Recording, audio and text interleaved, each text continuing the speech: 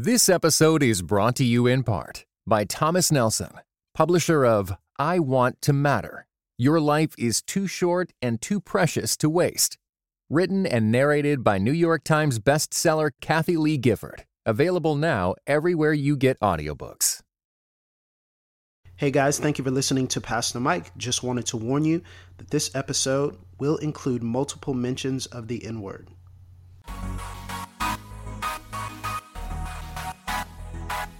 Dynamic voices for a diverse church.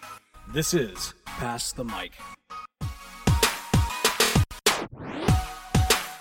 Greetings and God bless. Welcome to another episode of Pass the Mic, Dynamic Voices for a Diverse Church, powered by the Reformed African American Network. I'm your host, Tyler Burns. You can follow me on Twitter at Burns23. Follow at your own risk. And joining me as always is the president of the Reformed African American Network, Mr. Jemar Tisby. Jemar, how you doing, sir? Doing well, man. Trying to get used to this summer thing. The kids out of school, and so that kind of shakes things up. But shout out to my wife. She made a whole spreadsheet with his schedule, activities, lessons. She's amazing. I married way up. Absolutely, man. That's clear, bro. Because you're too busy writing for the Washington Post or being featured by Teach for America to keep up with the spreadsheet, brother. You blowing up, Jemar. Quick shout out to our listeners. It was a privilege that Pass the Mic got featured in One Day Magazine, which is the magazine of Teach for America. I'm an alumnus of the program, and so they profiled several different alumni who have podcasts. Ours was on there along with DeRay McKesson's Pod Save the People. So that was really cool, and thank you so much to our listeners for making things like this possible. Absolutely. Thank you guys so much for listening to the podcast. Every subscription, every share, every time that you've downloaded, it's really helped us out. We have such a loyal listener base. And so because of that, again, as we mentioned in the previous episode, June is going to be Listener Appreciation Month. That means we're going to be doing some great things, some things that we haven't even ever done before on Pass the Mic. So I'm excited to debut those things to you. And one of the things that we'll start by doing is on Saturday, June the 10th. So that gives you a little bit of time. On Saturday, June the 10th, we are going to pick the most creative entry, the most creative answer to this question. How has listening to Pass the Mic affected you? That's it. How has listening to Pass the Mic affected you? So you can answer in paragraph form, you can answer in video form, you can answer in music form, however you want to. What'd you say? Haiku. Yeah, you can do a haiku, you can write poems. You can get it on however you want. You just need to submit it at submit@randnetwork.org. Again, that is submit@randnetwork.org. Send us an email. And on Saturday, June the 10th, we will pick the most creative entry and bless you with a book bundle. And it's going to be fire too. So some of the books you may have, but I guarantee you Jemar and I are going to pick a couple of books that you've never heard of before or that you can't find, that we just have lying around that we want to donate to the cause. I got some good ones, Jemar. Oh, it's going to be good. It's going to be your whole summer reading list. That's for sure. So that's right. Submit@randnetwork.org. How has listening to Pass the Mic affected you? And on Saturday, June the 10th, we will pick the winner. Maybe we'll do it live. I don't know. We'll see what's up. Sounds good. And this is just a way, again, to express our appreciation for all of our listeners. Y'all give us so much encouragement, not just your listenership, but messages that we get on Facebook or at Pass the Mic meetups. And we just want to let y'all know how much we value you. And hopefully it's a fun month. Absolutely. Absolutely. So, Tyler, let's get into it. There was an incident that disturbing, so much so that you needed some time to process it and pray through it and think through it before you could even speak publicly about it. But if you're comfortable, I think this would be a valuable discussion for us to have on Pass the Mic. Yeah, man. If you're following me on Twitter, then you know what I'm talking about when Jemar's referring to, but I didn't really share the whole story. To be honest with you, I've been back and forth about whether or not I should talk about it on the podcast. And I think sometimes it's really helpful to keep large parts of your life, especially some of these traumatizing moments, these disturbing situations, to yourself, and to keep that private with a few trusted advisors and people who you can kind of offload this to and vent to, and they can kind of see the full process of emotion. And I think sometimes Black pain and Black grief is voyeurized. You know, people watch it and they're like, wow. And so they just gawk at it instead of actually stepping into why it exists in the first place. So, you know, with all that in mind and recognizing that, you know, I'm still working through it. So I'm just going to give you all the very unfiltered version of how I'm working through it. But I was at a department store or hardware store, and was going to duplicate a church key. And this was basically a weekday. I'd had an intense weekend, a very emotionally draining weekend. So I'm already a little on E. I'm already a little on edge to begin with. But I asked them, where's the key duplication? They pointed me to a certain aisle. So I went to that aisle. And everything was cool. Like I'm dressed normally, nothing abnormal. I'm just trying to get this key duplicated and get out of there. So a young Black woman comes up to me, and it's important that I mention her ethnicity because of what's about to happen.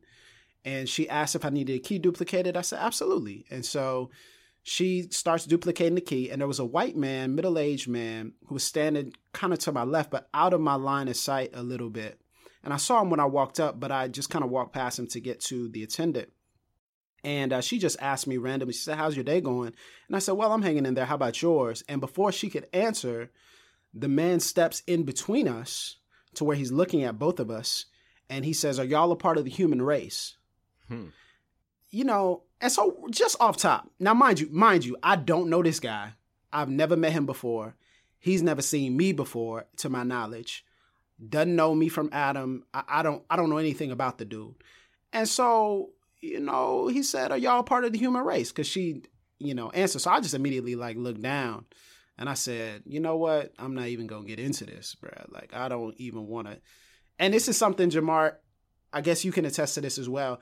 I don't talk about race outside of Pass the Mic or like specific panel discussions. I never talk about race with people I don't know. Right. I just don't do it. Unless you step on my Facebook wall or something, or I'm tweeting about something that you want to talk about that. But honestly, I never have a nuanced conversation about race in person with anyone who I do not know.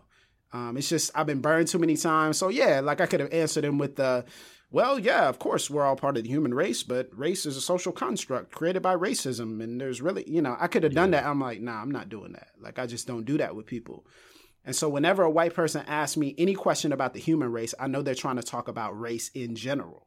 So I'm like, you know, I'm good. So I just replied, I say, yes, I am, but I'm Black. And, you know, he just kind of does a double take and he's like, well, why does that matter? And I'm like, well, because God created me. He says, see, that shouldn't matter at all. Your race shouldn't matter at all unless there's some sort of medical issue or unless there's this or that. And I'm, you know, again, I'm just shaking my head. I'm like, yeah, I don't know what you want me to tell you. I'm just telling you I'm Black. You know, I'm part of the human race and I'm Black. That's all. That's really all I have to say, sir. And so he was just like trying to convince me and all this stuff on this colorblind mentality and approach to race in America or race in general. And I'm just shaking my head, looking down. I'm not paying any attention to him. And so he says, so let's just take, for example, the word nigger. Are you a nigger? You must be a nigger. Wow. And I can't really describe to you how I felt in that moment. Like, I tried to use some descriptors on Twitter of the emotions that I was feeling. But all I know was I looked down and I blinked a bunch of times, unsure of how to respond to him. And I thought, man, there's a number of different ways I can respond. I could make a scene. I had a flurry of obscenities that I could throw back at him. I'm just telling y'all honestly, just my knee-jerk reaction. And I looked up, and as soon as I looked up, I saw the attendant, and her face, her eyes were as big as saucers, and she was looking directly at me, like just to see how I would respond. And I didn't realize it, but my right fist was clenched, and it was away from him, so he couldn't see it. My right fist was clenched, and I didn't even really realize it, but just the shock of that word caused me to prepare to defend myself. And seeing her look, I don't know what it was about it, but she was looking at me almost as if to say, help, or don't do what you're about to do. You know, she was just like watching me, and just her look like caused me to take a deep breath and grab the key and just walk away. Mm. And even as I was walking away, the dude tried to talk to me and walk me down. I was just walking away from dude. So yeah, man, I don't really know. You know, the movie Get Out it's such an amazing movie. And one of the reasons that it's amazing is it properly displays in film form what Black people experience when they go through racism. And the young man is absolutely paralyzed in the seat talking to Rose's mom, like he's paralyzed. And the paralysis of the sunken place is a real thing. That when you encounter racism, there's a paralysis that exists. I thought back to every single time I've heard the N-word said by white people towards me. I thought about the time when I was 19 and a group of white teenagers threatened my life at a gas station 2 miles away from my home out in the country where they waved Confederate flags proudly. And they called me a nigger multiple times. I thought about the first time I heard the word nigger, which was around Christian white people who referred to me. They were babysitting me and called me the word nigger. I thought about college where I'd heard the word nigger used multiple times in a country, Southern context. And every time I remember all these things I could have said at that moment, but I refused to say anything because it's almost like I was my dignity was kidnapped. Like my identity in that moment, by uttering that word, they robbed me of my personhood. They stole my personhood. And even if it was a temporary kidnapping, they stole something from me. And the only response sometimes is just to freeze. It's just this paralysis. And, you know, people say, yeah, you know, people aren't doing the same things that they used to do to Black people. They're not kidnapping them. They're not enslaving them. And I think, you know, the reason why people aren't doing that is because they found a more efficient way to kidnap our dignity and personhood. Mm. And in that moment, man, I was frozen. I felt like something left me in that moment. And I felt like this dude just decided, you know what? I'm just going to mess with this nigga's day. Like, that's what I'm going to do. I'm going to walk up to this nigga and I'm going to mess with him. I'm using the word intentionally because that's how it felt. Like, I'm going to come up to him and I'm going to assert my superiority in society. I'm going to assert my whiteness on him. And I'm going to ruin his day. Like, I don't know the dude. Didn't have nothing on that would say I'm an activist or I care about race or all these various discussions, nothing. And he just decided, he was just, man, let me walk up to these two people who are people of color, who are Black in America, and let me ruin their day. Wow. And so that's what happened, man. Man, I wish I had the words. Thank you for sharing that. I know it's painful and difficult, and in a sense, it's yet another scar caused by racial wounds that, you know, it may heal up to a sense where you can function, but you'll always have that reminder. It never completely goes away. Yeah, it's crazy that you said that because, like I said, I thought of every time I had ever been called the N-word. I vividly remembered how I responded every single time I had ever been called that word. Mm-hmm. And a lot of people don't understand it. Like, if you don't live in the South, I'm not saying you don't understand it, but there's something different in the South. Like, the word is so entrenched and layered in the South that it carries with it multiple connotations. And, you know, more cosmopolitan places are like enlightened about, quote unquote, about the N-word. So they let people say it, you know, they let people get away with talking, whether you're in New York or LA, you know, they'll let people say it sometimes if you go to certain places. You know, it's just nonsensical. But there's something really radioactive about race relations in the South. And, you know, I heard once that when they drop a nuclear bomb on a particular city or in a region, that the radiation and the radioactive material and waste, it basically ruins the ground. Like, it ruins the ground from ever being able to grow plants or trees or fruit. And if that's the case, I really feel like that's exactly how race relations are in the South. It's just a radioactive reality. It's this, no matter how hard we work, no matter how much we do, No matter how many times we say, oh, we just need to listen to each other. Oh, we just need to sit down and have a conversation. We're having probably more conversations now than we've ever had about race, and people are still getting called niggers in 2017. And, you know, it's just frustrating because I think there's a huge part of this conversation that, and I went through it. Like, I was upset, man. I asked a question like, who is this dude? You know, was he at a church a couple of days prior? Who are his family? Like, who are the people around him that have heard him use this word before and allowed him to get away with it? You know, what's the long-term effect of evangelical silence surrounding the N-word conversation? Like, what is, or surrounding any sort of racial bias or any sort of coded language or dog whistles? You know, how has this person voted over the past 16 years? You know, what did he say about the former president? You know, what has he said about other Black people around him? Who told him this was okay? You know, all these things that made me incredibly angry and frustrated, and just worked,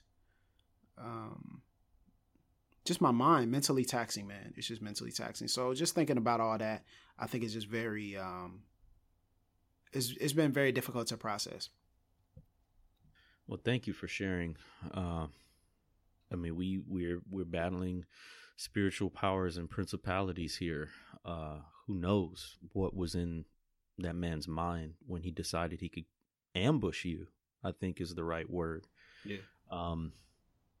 You know, it comes in a lot of different forms too. I feel racially ambushed online very often, where people will all but use the N-word with me. Correct. They'll denounce everything I'm saying, everything I'm standing for as far as race relations. And unfortunately, it's often typically white men who are like this man in your situation, whether they know it or not, trying to assert their dominance in a situation by correcting these Black people on their views about race or theology or whatever it might be.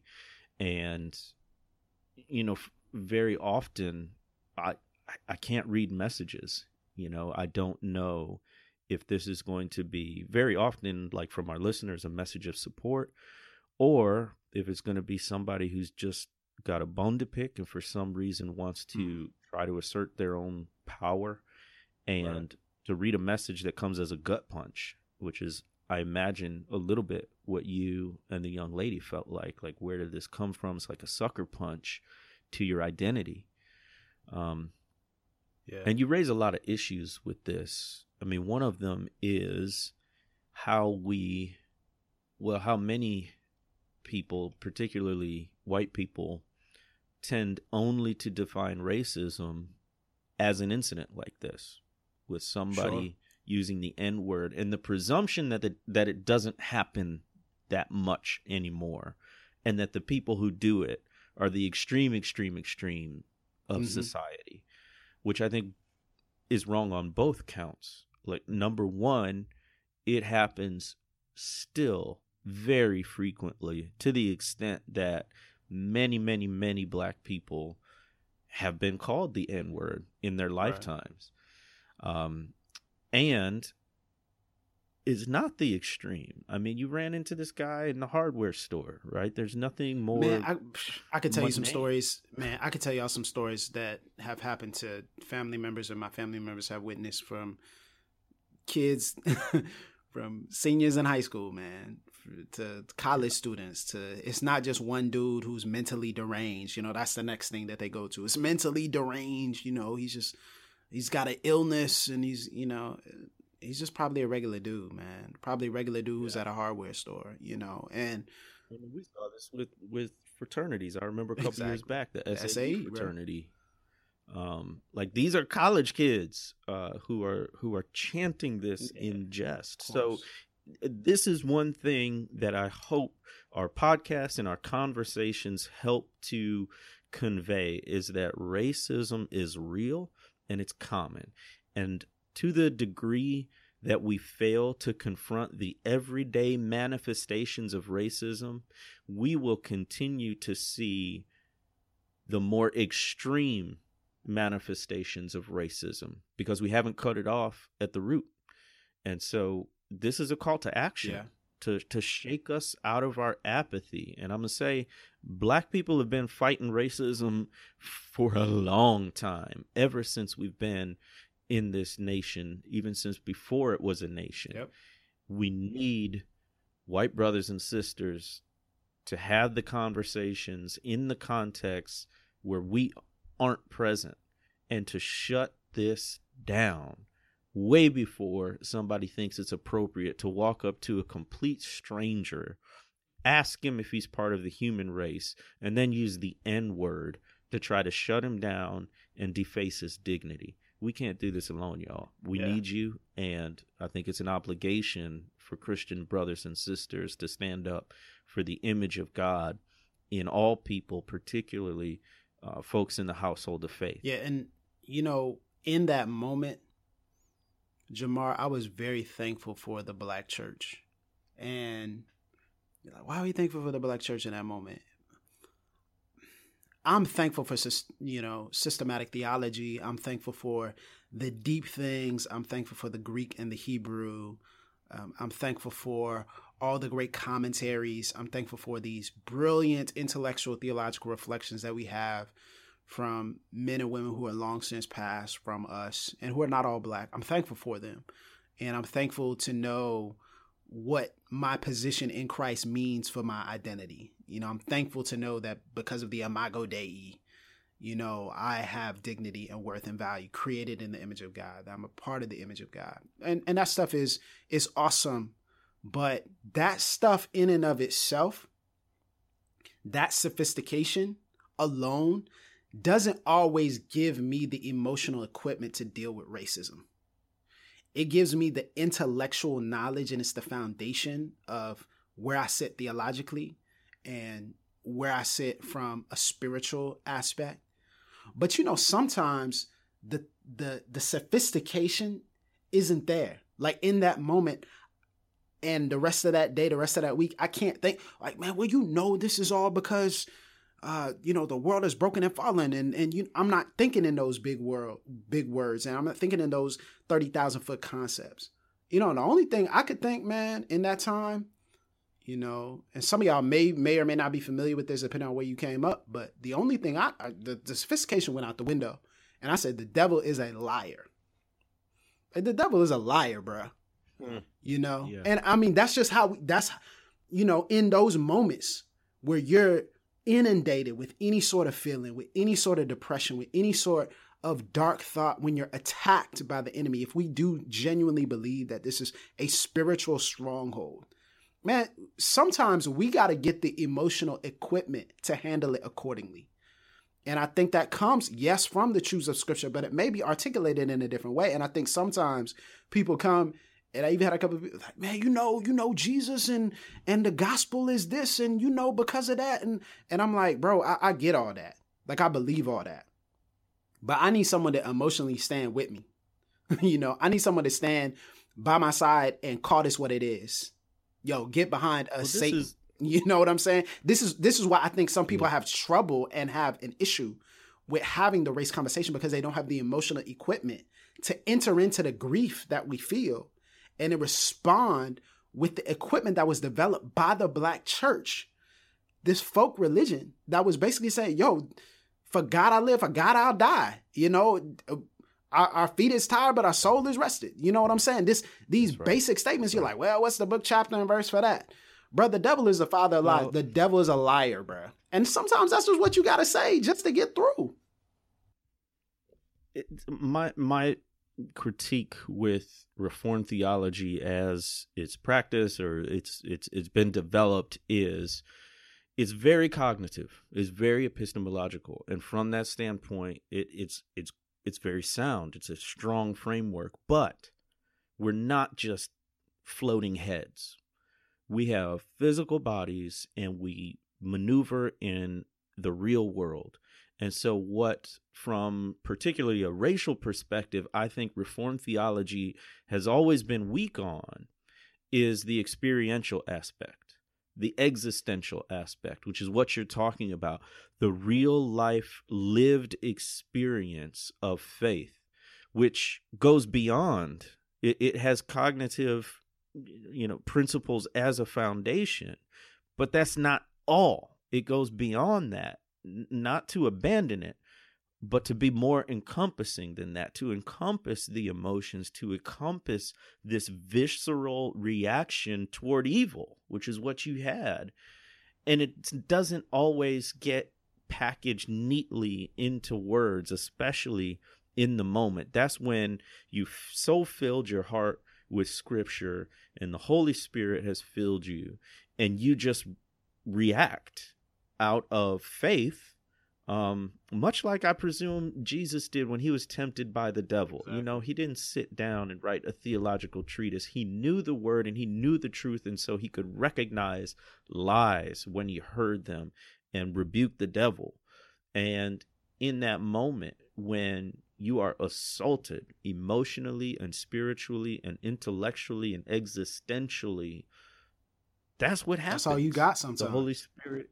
Yeah, and it's powerful, and we ought not to belittle that. We ought not to say that because it has to do with instinct or emotion that it is somehow deficient. Now, we shouldn't only live that way, but there is value to that, and you're right. The Black church understands that. That's one thing that many white Christians don't get, is the experiential reality of racism. So for many, it's all hypothetical, it's all principle. And so if you just have the right thought patterns, racism will go away. Well, it doesn't work like that, clearly, since we're still experiencing it today. What the Black church understands better than anyone is the experience of racism in America. And what the Black church does is mine the Bible for God's answers to how you survive in the face of constant and varied indignities. Right. And hear the Lord's answer, which says, you are my child and you are valuable. It doesn't matter what they call you. It matters what I call you, and it matters that I have called you.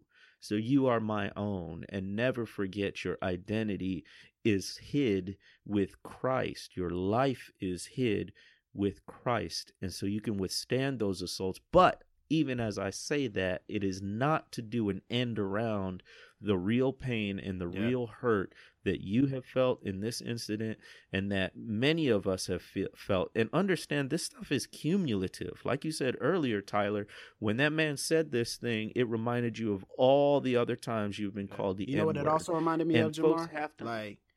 It reminded me of Tamir Rice. It reminded me of Trayvon Martin and Mike Brown and Philando Castile, Alton Sterling and Sandra Bland and Rakia Boyd, and now Richard Collins III.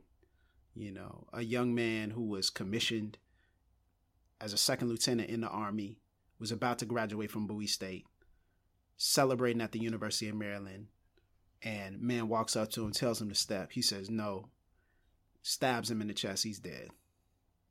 Well, I don't really know if it's racist. It could be a hate crime. I mean, I don't. This man is dead, bro. And we're trying to intellectually explain, cognitively reason with why he was killed. And the fact of the matter is, people in this country hate people like Richard Collins. They hate people like Tamir Rice. And was that the case in this instance? Clearly something happened. I mean, we got the Tamir Rice Officer Loman is fired for an application, like willfully lying on his application. But what happens? Like, he's fired, but he's not fired for killing a child within 1 point something seconds of seeing him while he's playing with a toy gun. I mean, this is not just a cumulative effect of my experience. It is a cumulative effect of our experience. And as long as this stuff is allowed, from me being called a nigger to Tamir Rice being killed, to Richard Collins being killed, to people getting off without, man, I shudder to think of what will happen to Jordan Edwards. I shudder to think what is going to happen in this case, which seems so clear cut, which seems so easy, just like the Terrence Crutcher situation. It seems so basic. It seems so obvious. You shouldn't shoot somebody if they're walking away with their hands up. You just shouldn't shoot them. But, it's the world that we live in, man. If not for God, bro. Another black church faith. But God. If not for him, I don't know, man. I don't know. I'm thankful. There's a solidarity of suffering that I think you're speaking about. A solidarity of suffering for African Americans means that we, on some level, sense and feel the pain of our kinsmen according to the flesh. And it is the accumulated pain of centuries of suffering that gets uncovered every time an incident like this occurs, which is why, in my view, Christians need to press so hard and so urgently against racism in whatever manifestations it occurs. This is not something to play with. There is an urgency, there's an imperative around here because people are hurting. And that's what drives me, honestly. I've been hurt. I've been isolated in the household of God because of race, because of culture. And as long as that keeps happening way beyond me, but as long as that keeps happening to other people and I can sense their pain and I know what they're going through, we're going to keep doing what we do. We're going to keep having these conversations. And we know that on this side of heaven, racism will never be completely eliminated. But what we are going for is an increasingly healthy church. And that, I think, will be a witness to the world about the power, the reconciling power of the gospel of Jesus Christ. So this is way beyond simple sociology or race relations. This is about the integrity of our gospel witness to a watching world. And I hear your pain, brother. I affirm your humanity. I affirm your dignity. I love you. I weep with you. I'm so sorry this happened, and I will fight till my last breath to make sure that these kinds of incidents occur less and less in our lifetime. Amen, bro. That's a good word. I appreciate that, brother. I love you too. But yeah, man, thank you guys so much for listening, and share your experiences. If you've got anything, we pass the mic to you. If you've got anything that's happened to you recently, had a couple of people share some stuff with me in my DMs. And so recently that was shocking as well. So, man, this is a safe place for you. We also encourage you to join the Pass the Mic private Facebook group as well.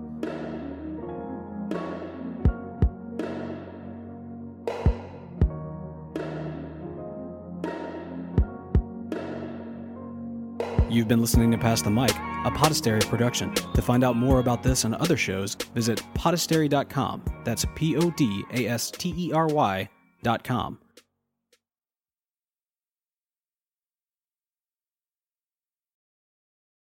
This episode was brought to you in part by United We Pray. United We Pray is a podcast devoted to praying and thinking about racial strife, especially between Christians. Come join us in praying for the unity of God's people.